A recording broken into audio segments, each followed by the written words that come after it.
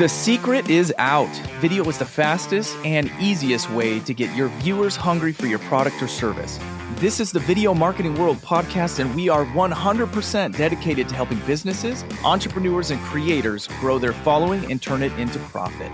We're going to bring in world-class guests who will educate us on the ins and outs of video marketing and business development, all so we can help you achieve your goals. Whether you want more views, more engagement, lead generation strategies, more profit, or simply to scale your business, whether it's on TikTok, Instagram, YouTube, or live stream, we've got you covered. Now let's get to some video marketing.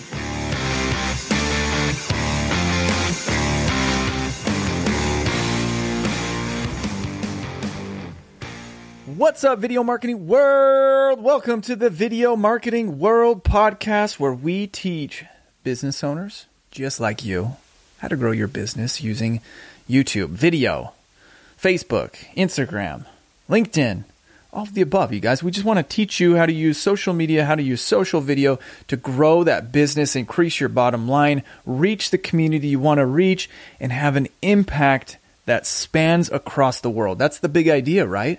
Everybody wants to make a worldwide impact. That's what we're here to help you do. Today, we're going to be talking about some crazy stuff.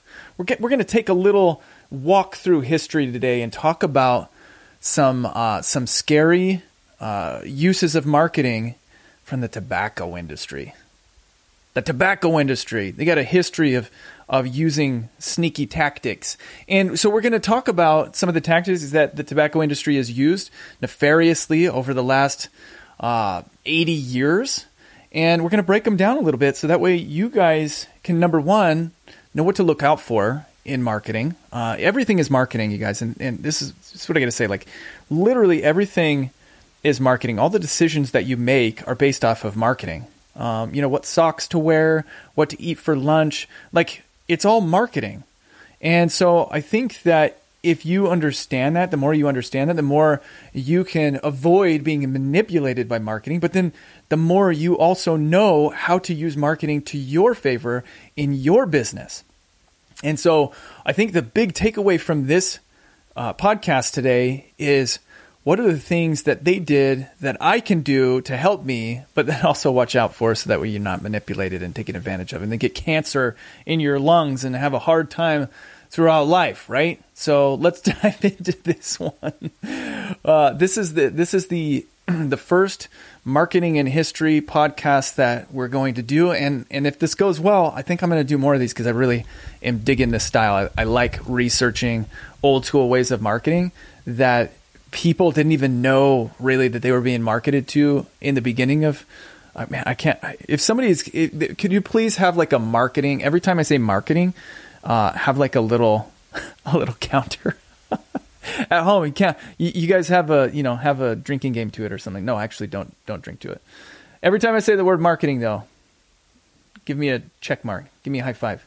Okay, so we're going to break this down. We're going to go through the 40s, the 50s, 60s, 70s, 80s, 90s, and I just want to talk about some of the tactics that they've used because they're absolutely fascinating. So in the 1940s, the tobacco industry literally used doctor endorsements. So one of the best ways for you to market your products or services is through social proof or expert testimonial. And so the tobacco industry used doctor endorsements in the 1940s to push their products. And if you could see some of these ads, they just crack me up. So I'm looking at one here. It says Viceroy's, filter the smoke. As your dentist, I would recommend Viceroy's. Like these are old magazine advertisements, and they're just killing me here. Smoke a fresh cigarette, says your doctor. Like number one doctor recommended cigarette, Camels. Like what? So what's interesting is they got really, really good at having expert testimonials for their products. So if you want to market your content, if you want to market your product, and this goes hand in hand with like funnel creation as well, having expert testimonials, expert witnesses, experts talking about your product or service is a great way to get people to trust the know, like, and trust factor, right? To get people to trust what you're saying and the products that you are offering.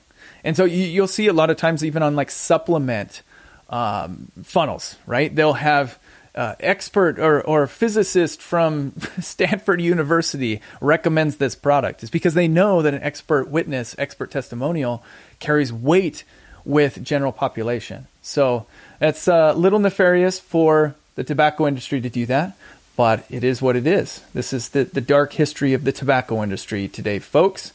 1950s, celebrity endorsements. So the tobacco industry used to use celebrity endorsements.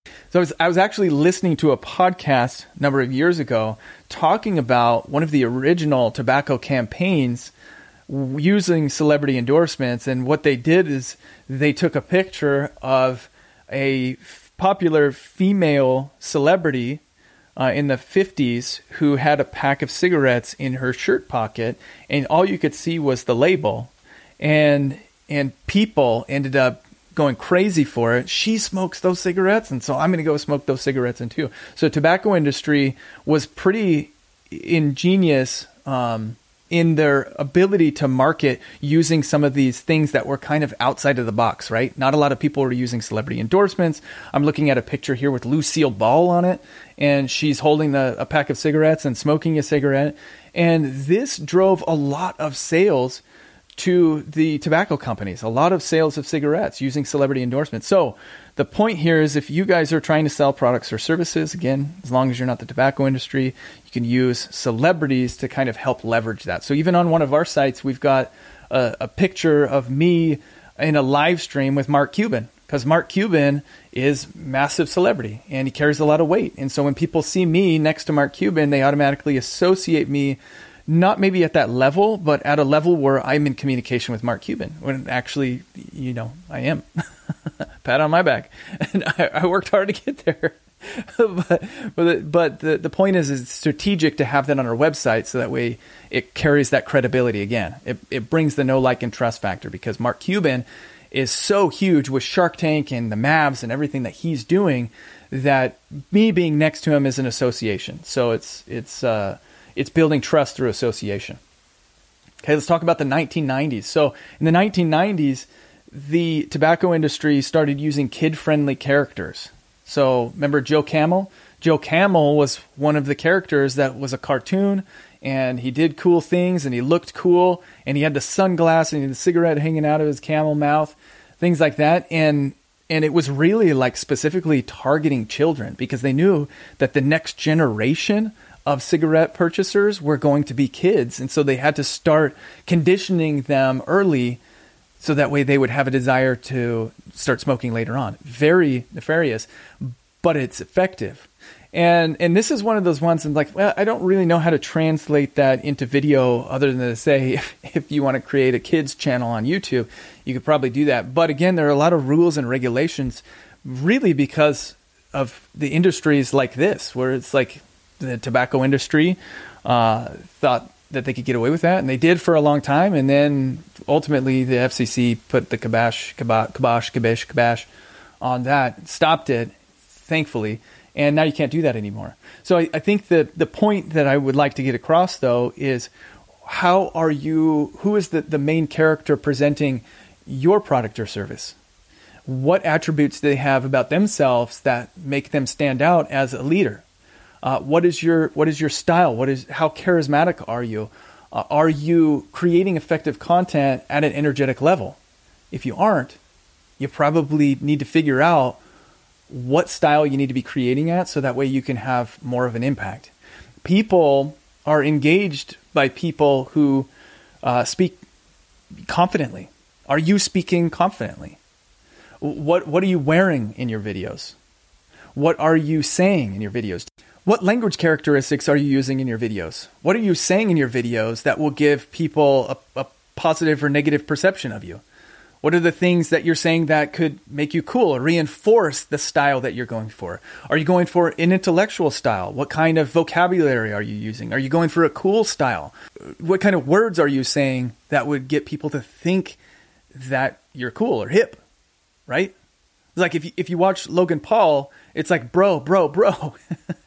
If you watch Mark Rober, it's grounded in science, and he articulates things at a level that would associate him as a scientist. So how are you presenting yourself? And are you presenting yourself in a way that fits with your brand, that's on brand? Okay, guys, let's talk about the tobacco industry in the early 90s and 2000s. What did they get into? They got into sporting events, right? Which kind of goes hand in hand with celebrity endorsements. And they would be, you'd see Copenhagen and Marlboro on NASCAR cars, and they'd be at other sporting events. And it would be, the perception is this community, this athlete is a smoker. This athlete uses our products. So you should be using these products as well. And that was a very effective technique as well. Okay, moving into the 2000s and the 2010s, now they're doing it in video games. And I've seen a number of these video games where they've got the main characters of these games who are smoking cigarettes. I mean, the thing is, there's a statistic, 42% of all video games contain images of tobacco. Only 8% of those video games have warnings about tobacco. And then all PG-13 movies from 2002 to 2013, in all of them, 61% showed smoking or other tobacco products. And then real-world studies have shown that kids are more likely to smoke when they see tobacco use on the screen. So the point is like this is a new effective tactic because, again, the FCC says, hey, you can't advertise in magazines, you can't advertise, and you can't do these celebrity endorsements, you can't do newspapers, you can't do television commercials anymore. And so now they're like, okay, well, what's next? Video games. So I'd say the point here is adaptive marketing, maybe? I don't know. I still think it's really dangerous. But the point is like, think about all of these mediums where you could be marketing. And not saying that you can get into video games and things like that, but always be thinking outside of the box. You got the metaverse that's coming out. You've got all sorts of crazy things that are happening on the internet where you could be marketing. And if you're on the front line, if you're on the cutting edge of that, you could really drive some business to your company through cutting edge marketing techniques. So keep all of that stuff in mind. Now, the point here, you guys, again, is not to glorify the tobacco industry. Again, like everything, we all know that tobacco use and smoking causes cancer. It's not good for you and all of that. And they have used some dark tactics in the past to really get in front of people. Cannot believe that doctors would endorse this. But again, it goes to show that doctors don't know everything. And so even in 80 years ago. All right, you guys, hopefully you learned something from this episode, taking a walk through the dark history of the tobacco companies' use of secret dark marketing tactics. If you like this episode, share it with a friend. If you also liked it, go over to Spotify, wherever you're listening to this podcast, leave us a 5-star review. We'd love it. Other than that, we'll see you guys on the next one. Take care. Bye. Thank you so much for listening to the Video Marketing World podcast. If you could do us one favor, if you got any value out of this podcast, please share it. Share it with another entrepreneur, share it with a business who has no idea what they're doing when it comes to video marketing. This podcast is to help you scale your business, and we want to make sure that it gets out to those people who need it. And if you're coming to Video Marketing World next year in Dallas, October 6th through 8th, go to videomarketing.world, and you'll see that there are still VIP passes available. We'd love to see you there. And last but not least, make sure the word gets spread by leaving a good rating and a 5-star review. See you guys on the next one.